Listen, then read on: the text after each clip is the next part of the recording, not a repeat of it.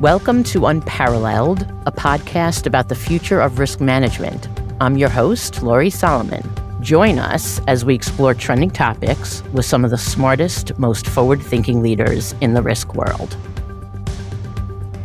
Today, we're going to be doing things a little bit differently. We'll be having a question and answer session where I'm going to try and answer some of your biggest questions. We took to our email and social media and asked our listeners to submit some questions for me to answer. We have a very familiar voice that's going to be reading off the questions to me. You might recognize Deanne Backus from our last episode.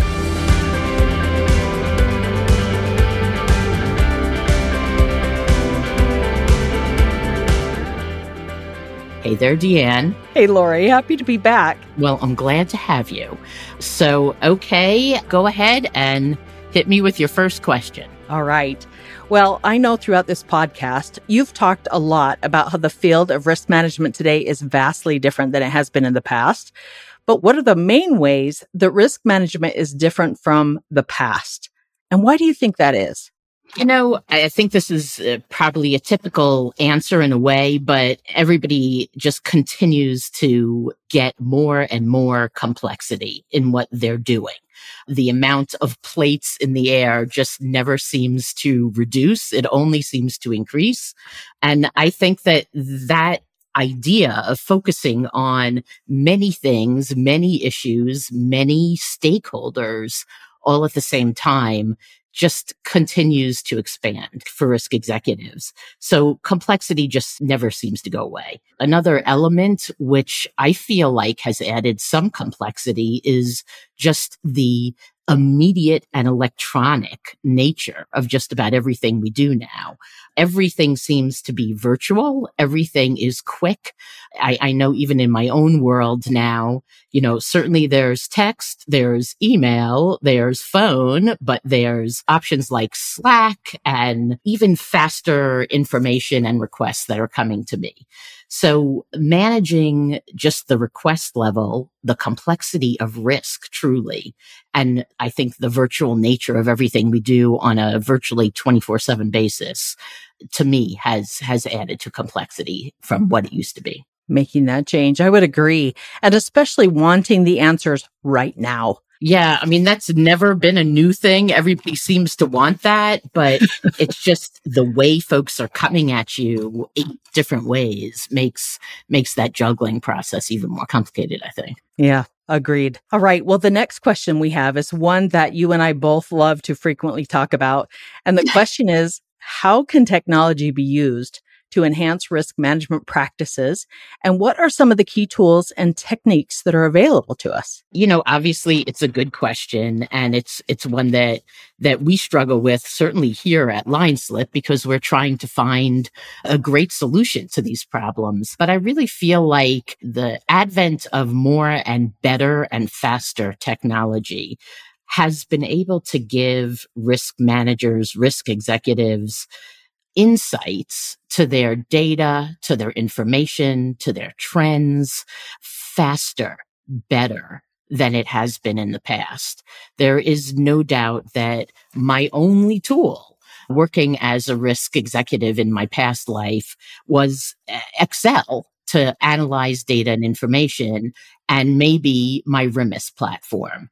And pretty much full stop, that was it. The RIMIS platform was fantastic as far as it went, but it mostly was just simply a data bank for me to access information, details of information, details of claims information, and perhaps exposure information, but not so much give me the kinds of insights that I was looking for. So I would take this data and then simply have to manually maneuver it to try to get some kind of aha moment out of what it was telling me. Because really my objective always was to try to be strategic in terms of moving the ball forward, trying to do something new, different, better than what I was doing before. And getting to those insights faster, more technologically, with better data that I'm not having to type and key myself. That's a dramatic difference for me. That is the reason that I joined LineSlip.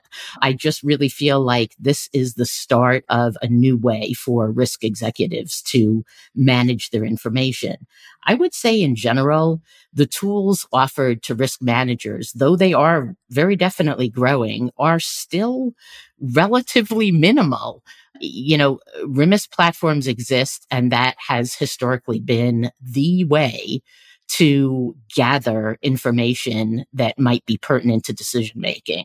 But again, this idea of helping to take that information and bring it to a storyline or, a path that you can lead executives down to help their thinking. That is really still in the making in the risk manager space. And I feel like LineSlip is just a huge step into that space. Yes. And something we need so badly. Yeah. The time constriction and the administrative nature of so much of what risk executives are trying to do to get insights into their information, it's extensive. Yeah. Agreed. All right. Well, next up, we have another question, and it says, how can businesses strike the right balance between risk mitigation and risk taking? And what role does risk management play in achieving this balance?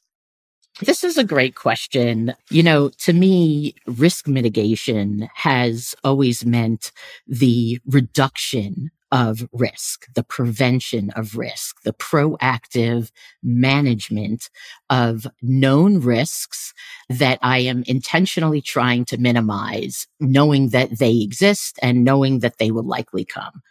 Risk taking can really only happen, in my mind, if risk mitigation is in place. So if I have not done what's necessary to reduce and prevent proactively the known elements of risk, I think I'd be crazy to go ahead and take that risk, right? I would take that risk in my former company if I felt quite certain that there was process in place and that I felt safe taking some of that risk. I felt like it was a good gamble, a good bet. When it comes to risk taking, though, I feel like you need good information so that you can lead a discussion to get buy-in from management, from executive leadership to take the risk. So you need data to be able to convince people, and you need mitigation to be in place so that you can evidence that this might be a safe direction to go. So, to me, it's sort of like risk mitigation is a precursor to risk taking.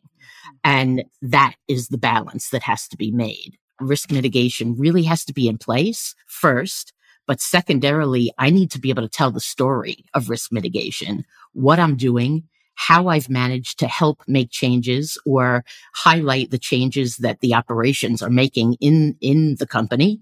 Then maybe measure those in some way, shape, or form so that I'm able to tell a convincing story about the rationale for going ahead and taking more risk. Love it. Perfect. Thank you. So, Lori, throughout your career, you've had a lot of experience in leading teams of risk professionals. What are some of the tips that you have for managing a team of risk professionals, and how can you set them up for success, or how did you set them up for success? This is a multifaceted question for sure, and different managers, I'm sure, approach things differently. But to me, always, education was a primary ingredient here to really prepare folks to become risk professionals in their own right.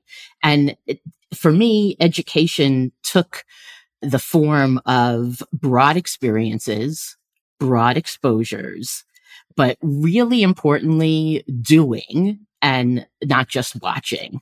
I really wanted the folks in my department to have given the presentations, to have prepared for the discussions, to engage in the trips, to be in front of the underwriters and the brokers.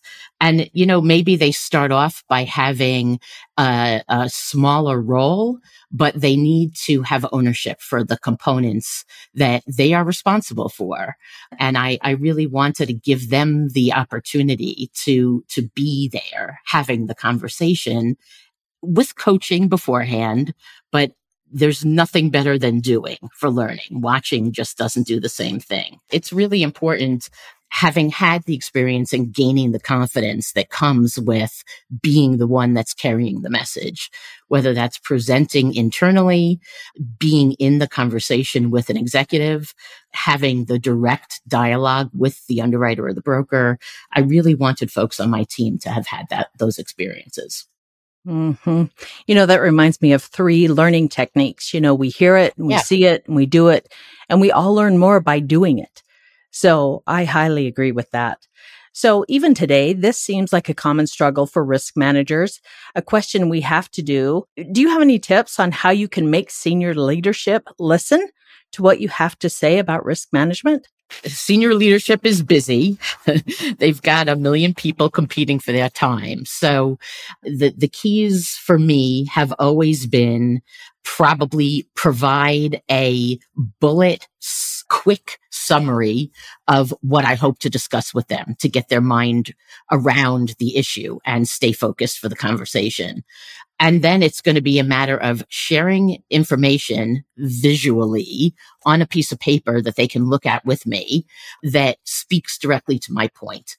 Data is great for this. So if we have visualizations that help us show exactly what we're talking about, a picture is definitely worth 1,000 words. And I think executives really appreciate our pre-work in pulling together our thoughts before we get to them. So I think anybody would be smart to give good thought to what they want to say, but it's really even a couple of steps further than that by maybe prepping them in advance of the discussion, but with a send ahead, and then having something to put in front of them while we're talking so that they are clearly following the conversation and my visual is leading to the objective and the outcome that I'm really hoping for.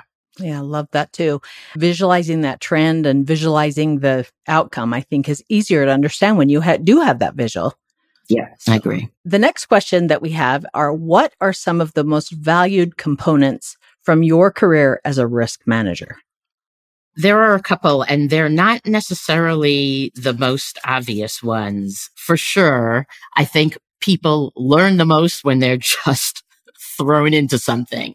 It's not exactly the most calming technique, can be a little nerve-wracking, but it's amazing what you learn when you're just thrown into a situation with somebody or with a team, and you really just have to fight your way through. And I think that happens to any good risk executive. You find yourself in a scenario you never expected and never anticipated, and then you have amazing learnings that come out of that. I'm sure COVID-19 was a big one for a lot of our risk manager partners. One amazing learning opportunity for me when I first started my career with the Coca-Cola Company, where I headed risk management, was the Atlanta Olympic Games. This goes all the way back to 1996, gives you a little idea of how long I've been around. But there was so much going on during that time here in Atlanta, and certainly for the Coca-Cola Company. And I learned so much about the company, what our intentions were, how we function, how we operate, what was possible. And then there were all kinds of issues that developed out of that whole event. So that was an incredibly valuable setting experience for me at the company. And it was one of my earliest ones right in the beginning. Couple of others that come to mind for me. I did sort of short-term projects within the company. I was temporarily deployed to other areas on at least 2 occasions that I could think of now. One was I went overseas and I worked with one of the bottling operations for about a month or 2. and really helped them set up their risk management function as a new bottling operation. What an amazing learning experience that was for me, and a great chance to get to know other people in the company, other areas of expertise, really see another segment of important functioning in the company I was working at. The second one was sort of a short-term project, an internship of sorts that I did with an entire other business segment at the company, where I got to learn all about the fountain business of the Coca-Cola company. That was the starting point business for Coca-Cola, fountain in the fountain world. And just another chance for me to really learn elements of the operations of what happens and how it works. And it's just so useful to have been in the operation side to really understand the functioning of your company in a real day-to-day basis, if you're going to be the one who's going to try to protect and manage against risk there. Just operating from what somebody told you is an awful lot different than having had the experience by spending time with the operators to really see on the ground level what they're dealing with. These were just some of the most impactful experiences I had. I would encourage any risk executive to really spend some time truly understanding the operations and the functioning of the company, the business of the company, as opposed to just sort of trying to manage on the top line level. Yeah, I think by learning all facets of the business and the functions of each, the perspective that it provides, I think speaks volumes to what you just mentioned. You know, the knowledge gain that you get from seeing a different perspective of the company, you know, you never knew existed, really adds value to that. That's it. I mean, there's really no other way for you to help solve somebody else's problems if you don't truly know and understand what those problems are. And living it for a period of time really gives better insight than anything you could do from your desk in your office. Right. Agreed. And now we're going to end it with another personal question. And this is just, you know, maybe a continuance of what we've just spoken about. But the question is, can you tell us more about your career as a risk manager? And we would love to hear more about you, Lori. We are so lucky to have you. You're such a great wealth of knowledge. So share with us more about your career as a risk manager. Well, you are very kind, Deanne. You know, I loved my role in the risk world. There were a number of reasons why I felt particularly suited to this role.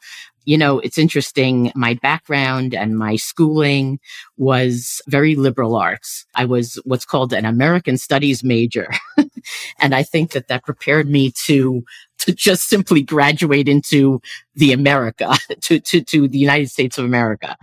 So I didn't have a very technical background, but I certainly was versed in sort of communicating, both in writing and orally, gathering information, summarizing thoughts, talking with different people. I just feel like that really served me well in my background.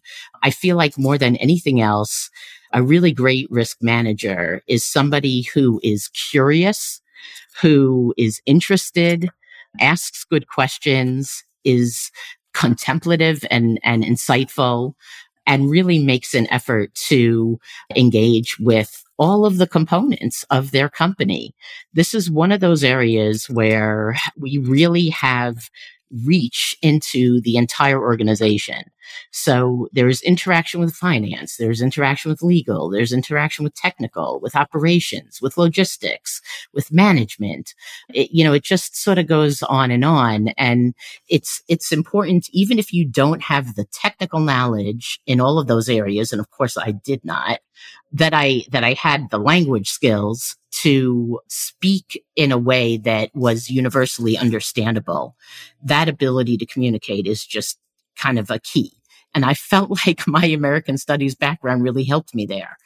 I would say, my first real job out of college was working with the Travelers Insurance Company in Hartford, Connecticut. And I can't think of a better place to start than at a world-known best-in-class insurance company to learn the product of the insurance industry.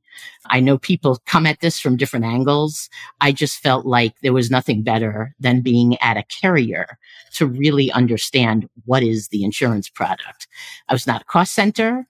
I was in a public sales customer function, and I had to understand my customers and I had to understand the product of my company and be able to talk about it. So I just feel like nothing set me up better to flip to the other side of the table and become the buyer instead of the seller. You know, the one area I never really did was the brokerage side.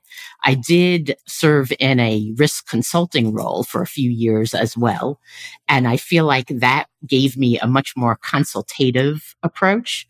And maybe that's what really comes from the brokers who are truly advisors. But really having the knowledge of the product and then having the curiosity and the ability to speak to people in their own language so it makes sense and you're not speaking insurance-ese. I feel like that was the key to my satisfaction as my risk manager and any success I had. Love that. And you can tell that makes you so valuable to us. So we thank you, Lori, for sharing those thoughts. That is the last question. Well, thanks, Deanne, for reading off all the questions. Of course, thank you to our audience for sending in all these questions. We really tried to get to as many as we could. If we didn't get to your question, please feel free to reach out to us on social media and we will make every effort to answer. If this applies to anything else you may have in mind, please come forward and give us a sense for what that might be. I love having the platform to be able to answer any questions and would welcome the opportunity to engage with anybody else. Thanks so much, guys. We hope that today's episode was informative, relevant, and enlightening. If you like this episode, check out our other episodes and follow us on Apple Podcasts, Google Podcasts, Spotify, and more. Looking forward to having you join us again as we delve into the future of risk management.